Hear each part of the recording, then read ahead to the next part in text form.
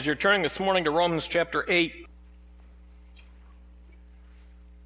while you're turning, I want you to think of something. In our culture, in our society, what do most people think of when they hear the word meek? Or what picture do they get in their mind when they hear the word meek? Children? Little child on a hill? The meek little child? You've all got meek little children, I'm sure. They were all so good over Christmas. Or somebody looks like this. Is that a meek person? Or for some of you that are older, Charlie Brown? He's a meek person, isn't he? Meek as a lamb. Innocent little lamb. Or, of course, everybody would want to be Superman rather than meek. Clark Kent. Nobody wants to be Clark Kent. I wonder, what do you think of when you hear the word meek? Occasionally over the last few months, when I've been speaking, we've been looking at the idea of discipleship. And by the way, you want a New Year's resolution? This would be a good verse for that. Because what proves we're disciples? By this is my Father glorified, that you bear much fruit, and so prove to be my disciples. There is a way to tell if we're actually being his disciples or not, and this is one of the key ways. That you bear much fruit. And dealing with bearing much fruit, we've been looking at the idea of displaying the fruit of the Spirit that's found in Galatians chapter 5. Because we understand that's part of the bearing much fruit that we'll see if we're being the disciples we should be. Here in Romans 8, just a few verses remind us what are some of the decisions we must make to display the fruit of the Spirit.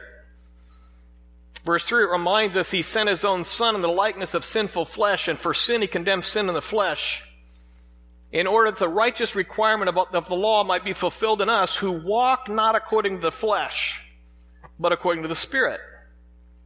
For those who live according to the flesh set their mind on the things of the flesh, but those who live according to the Spirit set their mind on the things of the Spirit. For to set the mind on the flesh is death, but to set the mind on the Spirit is life and peace. Verse 14, for all who are led by the Spirit of God are sons of God. Some phrases that show up here, and they show up in Galatians chapter 5. That if I want to display the fruit of the Spirit, first I have to walk or live according to the Spirit. Live in harmony with the Spirit. Live in partnership with the Spirit. And so because of that, I should be setting my mind on the Spirit, my focus on the Spirit, because the Spirit is constantly trying to communicate with me. Constantly giving me instructions on what to do and not do, but I've got to keep my mind focused on him, and then not just do that, but be led by the Spirit. When he instructs me, I then must obey. As we do those things, the result is the fruit of the Spirit. Love, joy, peace, patience, kindness, goodness, faithfulness, gentleness, self-control. And though we have looked at each of these aspects individually, we understand this is a package deal.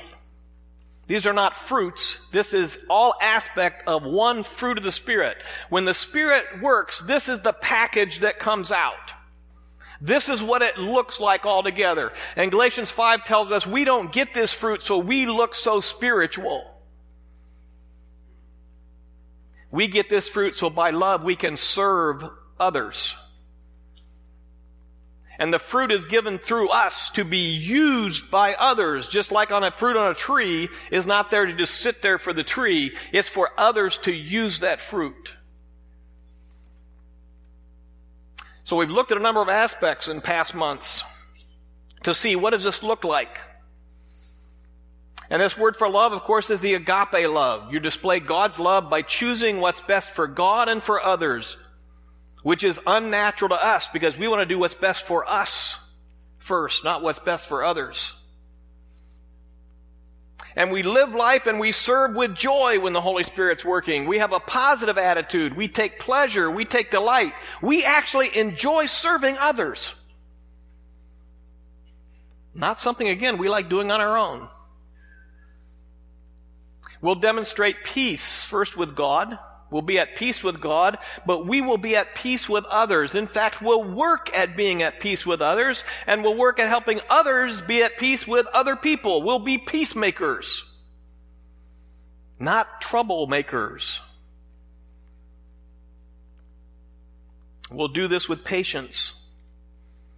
The Spirit will help us be long-suffering, because it's hard to serve people.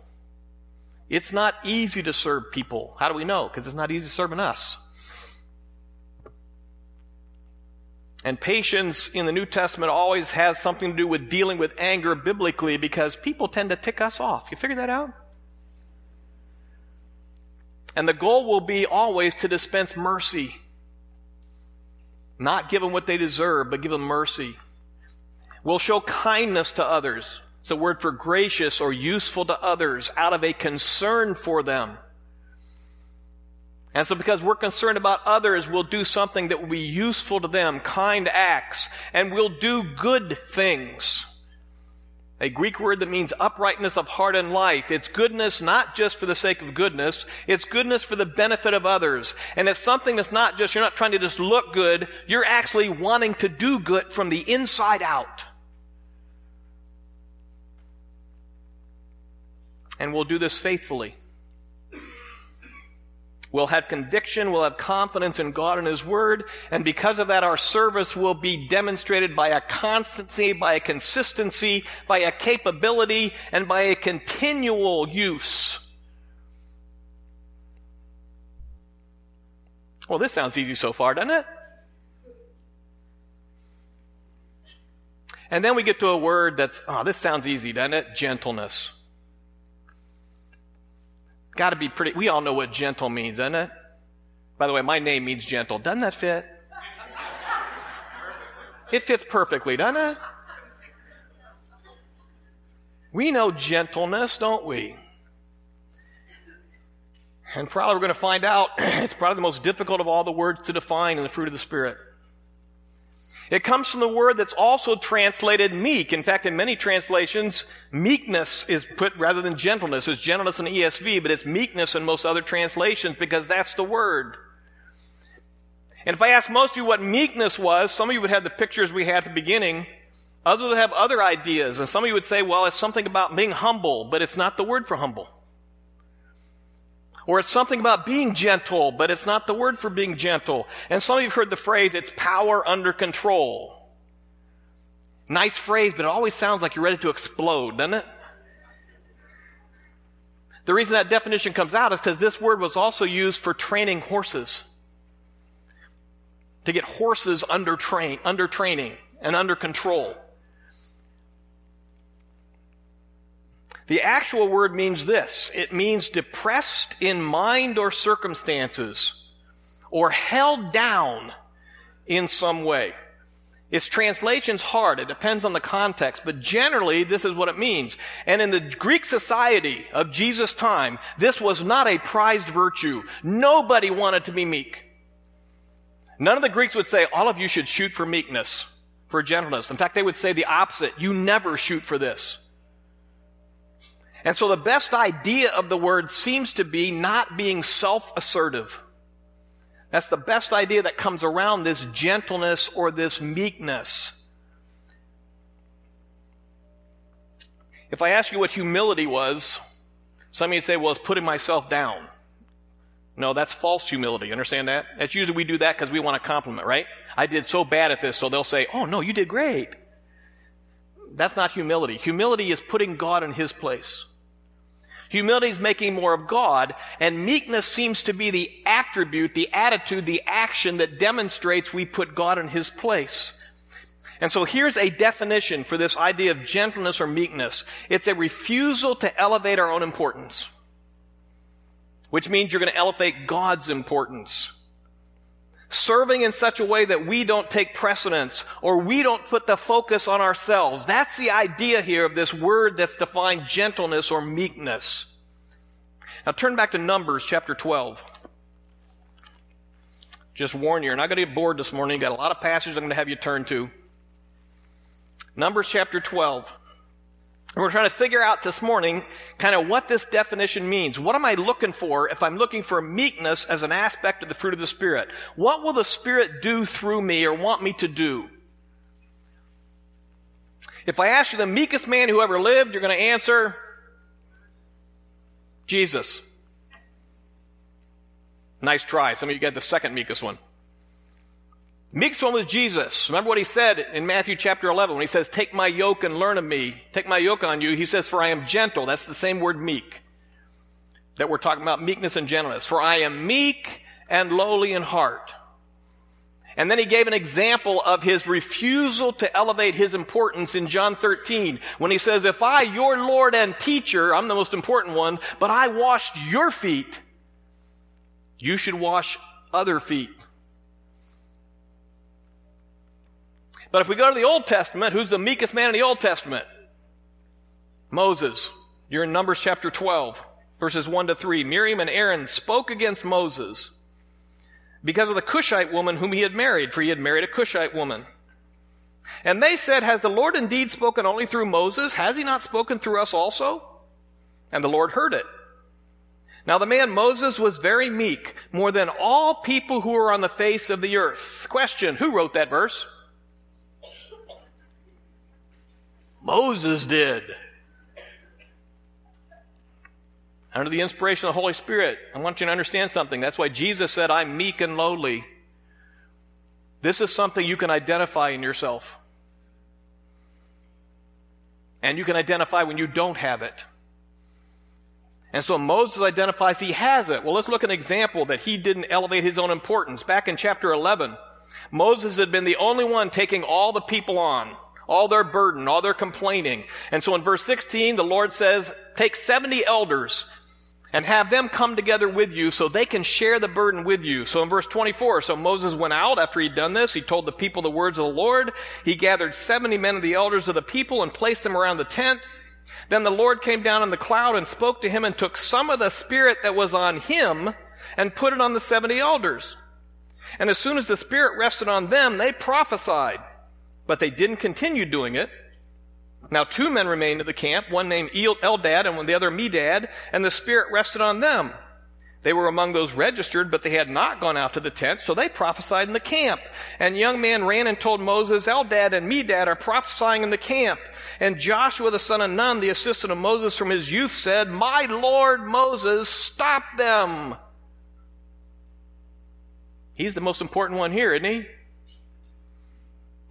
God took the Spirit that was on Moses and put on these 70 guys. Look what Moses says, though. But Moses said to him, are you jealous for my sake? Would that all the Lord's people were prophet, that the Lord would put his Spirit on them. What's Moses say? I'm not the important one. The Lord's Spirit is the important one. That's this idea of meekness. A refusal to elevate our own importance. Now, let's see if we can figure out kind of the distinctions of how we try to serve others and how this fruit, this aspect of meekness and gentleness will come out in our lives and the difference between the two. Because when we try to serve, our first natural goal is we want somebody to see that we've served, don't we? We want somebody to say, hey, what a great job you did. We want somebody to acknowledge that our service was important. Whatever it was. So somebody has to see it and acknowledge it. Remember the Pharisees were the same way in Matthew 23. They do all their deeds to be seen by others, for they make their phylacteries broad, their fringes long. They love the best seats in the synagogues and greeting in the marketplaces and being called rabbi by others. Wow, it's so great you're a rabbi. And they made sure their clothes identified who they were. Because naturally, whenever we serve, we want somebody to see it. But you remember what Jesus said in the Sermon on the Mount? Beware of practicing your righteousness before other people in order to be seen by them, for then you'll have no reward from your Father who's in heaven. Don't do what's natural to do in your service, which is you want to be seen. Instead, if it's the fruit of meekness, this aspect, you just want to be a servant whether you're seen or not. Who's our first example? Jesus. Remember Philippians chapter 2? Have this mind among yourselves, which is yours in Christ Jesus, who though he was in the form of God, didn't count equality with God a thing to be grasped, but emptied himself, made himself nothing by taking the form of a servant, being born in the likeness of men. He didn't come to be seen. Remember Isaiah 53 says there's no beauty, no majesty about him that we would desire him. There's nothing to attract us to him visibly in who he is and what he does. That's why he's the meekest one who ever lived. He didn't come to be seen. He came to serve.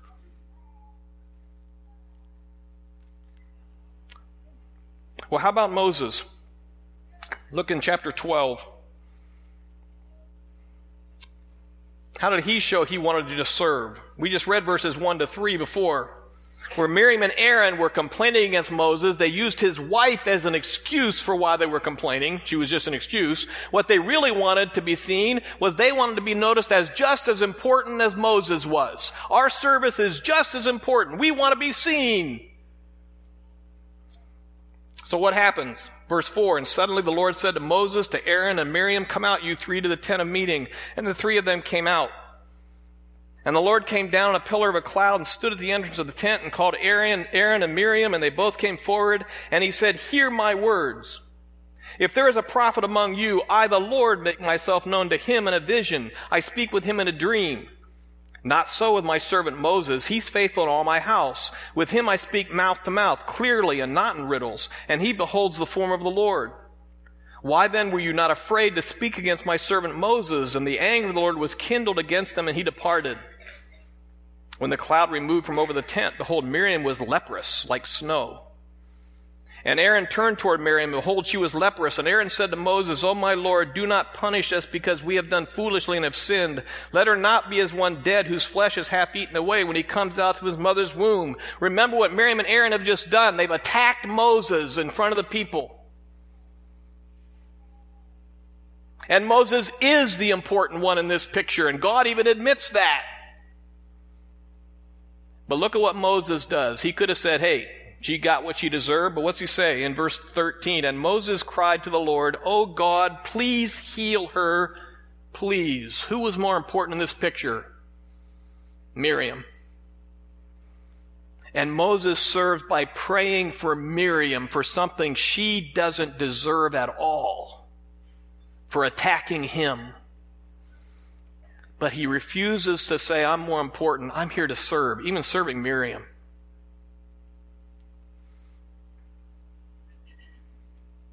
Second, when we serve, we tend to be selective about our service. We serve when, how, and where we think we want to serve.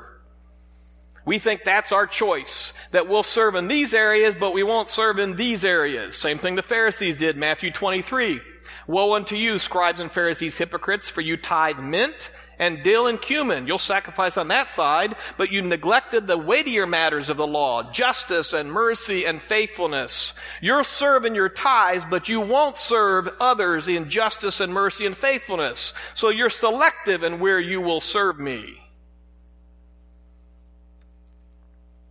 When this aspect of meekness comes out, what we find is we're willing to sacrifice. 2 Corinthians 8:9, what did Jesus do? For your sake he became poor, so that you by his poverty might become rich. The end of Philippians chapter 2. After he took the form of a servant, being born in the likeness of men, and being found in human form, he humbled himself by becoming obedient to the point of death, even death on a cross. He chose sacrifice. And that's what meekness has you do. Now you're going to say, well, what about Moses? Did Moses sacrifice anything for the people that he served? What's Hebrews 11 tell us? By faith, Moses, when he was grown up, refused to be called the son of Pharaoh's daughter, choosing rather to be mistreated with the people of God than to enjoy the fleeting pleasures of sin. He considered the reproaches of Christ greater wealth than the treasures of Egypt, for he was looking to the reward. That's why Moses is called meek. he would give up whatever it took to serve God with Israel. Look over at Numbers chapter 20, though. There was one time when Moses chose not to sacrifice his importance, and it cost him. He chose not to show meekness. And remember in chapter 20, in verse 2, again, there's no water. They're wandering in the wilderness. There's no water. And of course, the people do what people do. They complain. There's no water. And they're quarreling with Moses and Aaron. They just shouldn't even be there. And Moses and Aaron wisely go to God. And in verse 8, God says, take the staff and assemble the congregation, you and Aaron your brother, and tell the rock before their eyes to yield its water. So you shall bring water out of the rock for them and give drink to the congregation and their cattle. So Moses took the staff from before the Lord as he commanded him. Then Moses and Aaron gathered the assembly together before the rock, and he said to them, hear now, you rebels, shall we bring water for you out of this rock? And Moses lifted up his hand and struck the rock with his staff twice, and water came out abundantly, and the congregation drank and their livestock. And the Lord said to Moses and Aaron, because you did not believe in me to uphold me as holy in the eyes of the people of Israel, therefore you shall not bring this assembly into the land that I have given them. One time Moses says, I won't sacrifice my importance for God, that I'm going to try to take credit for what I'm doing rather than give credit to God. And it cost him going into the land. And later on Moses would say, God is right. So don't look and say, well, God, that's really unfair. Moses would say, God was totally right in not letting me go in, even for that one thing. And again, that shows Moses' meekness, doesn't it? A refusal to say, but God, I'm your prophet. How can you do this to me? No. Sacrificial for the sake of the gospel. Let's go over to the New Testament, 1 Corinthians chapter 9. When we serve, we tend to serve if somebody will see us or acknowledge us. We'll tend to serve if we can be selective about what we serve and where we serve and how we serve. And thirdly, even when we're serving, we will tend to focus on our rights. We are a people who are focused on our rights, not just because we're Americans. Do you understand that? It's just a natural thing that you want what you think is rightly yours. Go into a nursery and watch the kids fulfill their rights. If I had this 5 minutes ago and you try to take it, my right is it was mine forever. It's just a natural thing we have. Here's the Apostle Paul in 1 Corinthians 9. He serves as an apostle. But here's a reminder in verse 4. Don't we have the right to eat and drink? Do we not have the right to take along a believing wife as do the other apostles and the brothers of the Lord and Cephas? That's Peter. Or is it only Barnabas and I who have no right to refrain from working for a living? Who serves as a soldier at his own expense? Who plants a vineyard without eating any of its fruit? Who tends a flock without getting some of the milk? Look at verse 11. If we have sown spiritual things among you, is it too much if we reap material things from you? If others share this rightful claim on you, do we not even more? Don't we have the right? And some of you are thinking, what rights do we demand when we serve? Well, we want to serve in the position we want to serve in, don't we? And if we can't serve in that position, we're not going to serve. Or we want our ideas to be used in the area that we serve. They should do it the way we think it should be done, shouldn't they? Or certainly we should be thanked for our service. We should be acknowledged that we served in this area.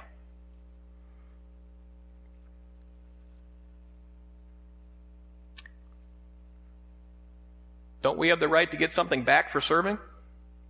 Shouldn't our needs be met? Why do I have to keep giving to somebody else's needs? Isn't it amazing? We just focus on our rights, don't we? But look at verse 12 again. What happens when we show this meekness through the Spirit? Nevertheless, the Apostle Paul says, we have not made use of this right, but we endure anything rather than put an obstacle in the way of the gospel of Christ. Verse 15, but I have made no use of any of these rights, nor am I writing these things to secure any such provision, for I'd rather die than have anyone deprive me of my ground for boasting. Verse 18, What then is my reward? That in my preaching I may present the gospel free of charge, so as not to make full use of my right in the gospel. What's the Holy Spirit going to do if we listen to Him? He's going to say, put your rights behind you. Refuse to demand your rights. By the way, that's the idea of power under control. That I refuse to make what I need most important. Philippians chapter 2, what's it say? Do nothing from selfish ambition or conceit, but in humility count others more significant than yourselves. Let each of you look not only to his own interest, but also to the interest of others. Some translations said, don't look to your own interest, but only to the interest of others. That's what happens when the Holy Spirit is working His fruit through us. He'll say, will you give up what you want for somebody else? Now, what might I have to refuse to give up that I think is my right to do? How about being angry? Know this, my beloved brothers, let every person be quick to hear, slow to speak, slow to anger, for the anger of man does not produce the righteousness of God. Therefore, put away all filthiness and rampant wickedness, and receive with meekness the implanted word which is able to save your souls, and be doers of the word and not hearers only, deceiving yourselves.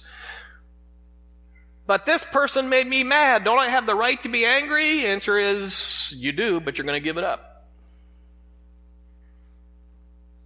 If the Spirit's working, He'll say, anger will not produce the righteousness of God. You must refuse to use that.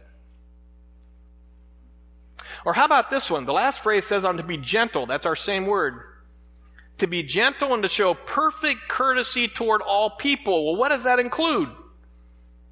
Remind them to be submissive to rulers and authorities, to be obedient, to be ready for every good work, to speak evil of no one, to avoid quarreling, then to be gentle and to show perfect courtesy toward all people. What will I refuse to do? I'll refuse to disobey authority.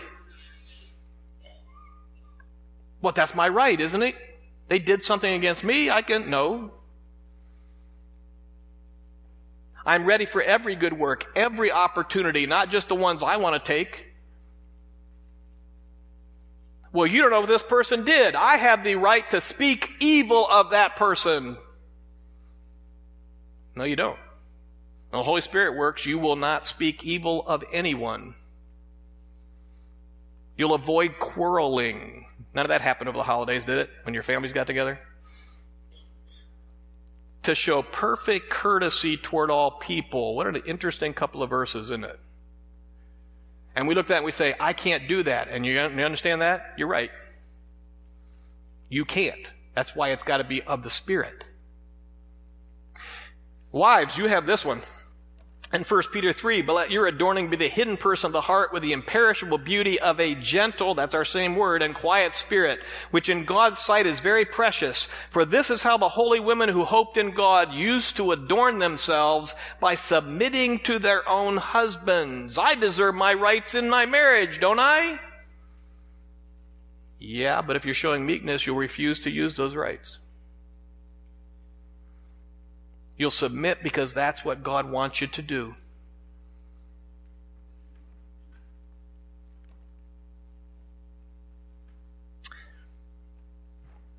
Turn over to Acts 5. We'll get there in a second.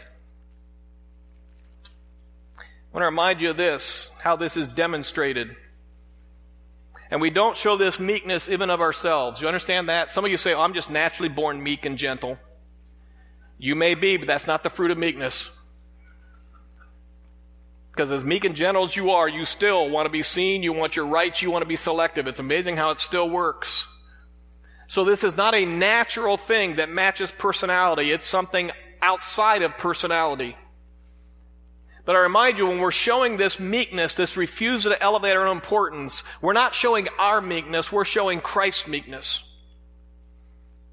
Paul said that in 2 Corinthians 10:1. I, Paul, myself entreat you by the meekness and gentleness of Christ. You realize the Holy Spirit is trying to conform us to the image of Jesus Christ. And so it's going to be Christ's meekness, Christ's gentleness that's going to be shown. That's why instead of our importance, we demonstrate His importance. And we also understand this is the gentleness, the meekness of the Spirit, because it's the fruit of the Spirit. It's not my fruit. It's not me just looking nice and meek and mild, because I decided to be that way. In fact, here in Acts 5, I'm going to show you, you can't just be that way. Because there is a danger in this. One danger we've already seen with Moses, who decided to take credit for something he shouldn't have taken credit for. That he should have given God the importance and the credit for that water.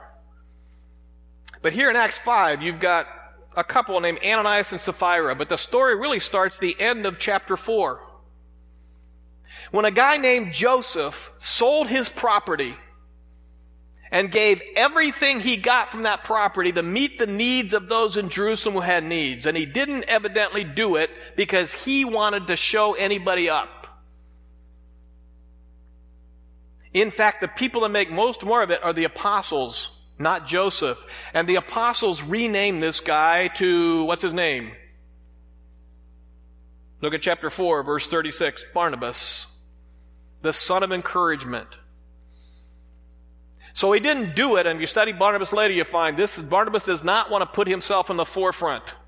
He doesn't want to be the important one. And he didn't do this to look important. But to the apostles who gave him this name, and to everybody else, Barnabas looked like, wow, this is a way to look important. And so now you have Ananias and Sapphira who've seen this, and they say, hey, we can get in on that. A man named Ananias with his wife Sapphira sold a piece of property. And with his wife's knowledge, he kept back for himself some of the proceeds and brought only a part of it and laid it at the apostles' feet. But Peter said, Ananias, why has Satan filled your heart to lie to the Holy Spirit and to keep back for yourself part of the proceeds of the land? While it remained unsold, did it not remain your own? After it was sold, was it not at your disposal? Why is it that you have contrived this deed in your heart? You have not lied to man, but to God. When Ananias heard these words, he fell down and breathed his last. And great fear came upon all who heard it, you think? Ananias and Sapphira thought that meekness was something you could just put on outwardly. That we'll look important with our service. We'll do something that Barnabas did, but we really aren't doing what Barnabas did. We just want to make it look like we're sacrificing everything, but we're really not. By the way, you understand if they'd have just sold it and given a part to the Lord, that'd have been all right? But they wanted to be acknowledged for their importance. And in this case, it cost them. And I remind you, this is under grace, not under law. That's something God doesn't seem to mess around with, is this idea of humility and meekness, that He expects us, when He asks us to do it, to demonstrate who's more important. So there's a danger with this one to think, I can do things and look like I'm being sacrificial and look like I'm being meek, but I'm really not. We want to do the real thing. And there are also individuals in the Scripture who depict this for us. I think of David. Remember David as a young boy, basically, a teenager, is told he's going to be the next king. And so then he goes to work for the current king, the one who's going to be removed, King Saul. And Saul decides, I don't like this guy, and spends a whole lot of time trying to kill him. Well, how many times could David have killed Saul? But wasn't David the more important one? Not to David. David keeps saying, I won't touch the Lord's anointed. That's meekness. Saul is more important than David is in David's mind. I think of Job. You think of all that Job lost, right? He was a righteous guy. Did God have the right to take everything from a righteous guy? You sang this morning what Job said, right? The Lord gives and the Lord taken away. What's the result? What'd you sing? Blessed be the name of the Lord. I'm not more important just because I had stuff. God can do what He wants. And at the end of Job, God has Job to see if Job will pray for his rotten friends. Job, will you put your friends first and pray for them? And Job does. They were more important than he was. Think of John the Baptist in John chapter 3. What's his phrase? He must become greater, I must become lesser. He must increase, I must decrease. That's this idea of meekness. Turn over to Philippians chapter 3. How about the Apostle Paul? Wasn't he the most important one in the New Testament? The apostle to the Gentiles, the one who got all these churches started, the one who wrote all these books of the New Testament. This is an important guy, isn't he? This is a spiritual guy. This is a guy everybody should look up to. He talks about it in Philippians 3. Verse 4, after verse 3, he says, put no confidence in the flesh. He says, though I myself have reason for confidence in the flesh also. If anyone else thinks he has reason for confidence in the flesh, I have more. Circumcised on the 8th day of the people of Israel, of the tribe of Benjamin, a Hebrew of Hebrews, as to the law, a Pharisee, as to zeal, a persecutor of the church, as to righteousness under the law, blameless. I am as important as it gets. Then what's he say? But whatever gain I had, I counted as loss for the sake of Christ. Indeed, I count everything as loss because of the surpassing worth of knowing Christ Jesus my Lord. For his sake I've suffered the loss of all things and count them as rubbish in order that I may gain Christ and be found in him, not having a righteousness of my own that comes from the law, but that which comes through faith in Christ, the righteousness from God that depends on faith. That I may know him and the power of his resurrection, and may share his sufferings, becoming like him in his death, that by any means possible I may attain the resurrection from the dead. There's meekness. I should look more important than everybody else, but I refuse to elevate my importance. In fact, if I'm given any credit, it's loss for Christ. I want Christ to get the credit, not me. Well, what's some evidence you may have seen this fruit in your life, or you're not seeing this aspect of the fruit? Galatians 6:1 says, brothers, if anyone's caught in any transgression, you who are spiritual should restore him in a spirit of gentleness. That's our word. Keep watch on yourself, lest you too be tempted. Been helping anybody else spiritually? Then you're listening to the Spirit in this area. And while you're helping these people, have you thought, well, I'm glad I'm better than these guys. Glad I don't have these problems. Then you didn't have the spirit of meekness. So he says, keep watch on yourself, because you could just as much have fallen as they did. Turn to your left to Ephesians 4. Go back a couple of pages. Ephesians 4 verse 1, he urges them to walk in a manner worthy of the calling which you have been called, with humility and gentleness. There's our word. Verse 2. How does that show up? With patience, bearing with one another in love, eager to maintain the unity of the Spirit and the bond of peace. Is that what you've seen in your life? Bearing with one another in love? Keeping the unity of the body? Everybody else's ideas are just as important or more important than yours?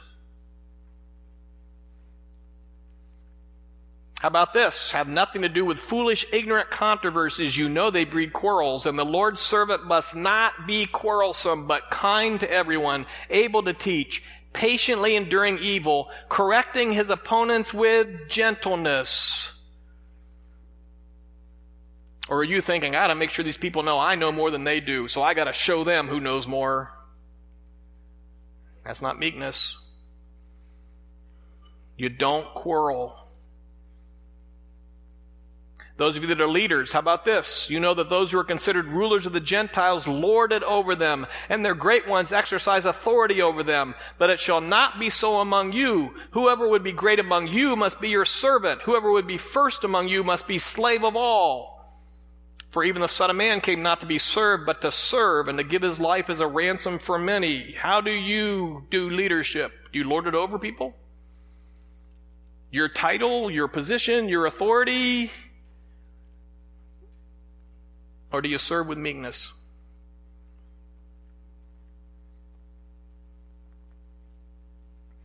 Here's evidence we're showing meekness. We stop trying to show how great we are, but instead how great God is. We stop trying to take credit for what we do. We stop trying to get people to acknowledge how great we've done things and let it rest with God. We want God to get the credit. Look over in 1 Corinthians 3. There's a passage in 1 Corinthians 3 that somewhat sums up this attitude of meekness, a refusal to elevate our own importance. And the church at Corinth had real problems, taking sides. Chapter 3, verse 4, one was following Paul, another was following Apollos. And then here's what Paul says. Here's the attitude of meekness. Who then is Apollos? What is Paul? Who are we? Who is Kevin? Servants through whom you believed, as the Lord assigned to each. I planted, Apollos watered, but God gave the growth. So neither he who plants nor he who waters is anything, but only God who gives the growth. He who plants and he who waters are one, and each will receive his wages according to his labor. For we are God's fellow workers. You are God's field, God's building. God gives the growth. That's the attitude of meekness. That I will try to serve in a way that I don't become the focus. God becomes the focus as we serve others. And that's what the Spirit is going to try to get us to do. And when you serve today, when you serve this week, who's going to get the credit? Who do you want to get the attention? Who do you want to get the thanks? This is how your Father is glorified, that you bear much fruit and prove that you are disciples, that the Holy Spirit was working through you. Let's pray. Father, this is a hard thing for us to do, because we all want to be recognized. We all want to be valued. We all want to be acknowledged for what we do. And we take way too much credit. And so this morning, help us to listen to your Spirit, to walk and live according to the Spirit, to be led by your Spirit,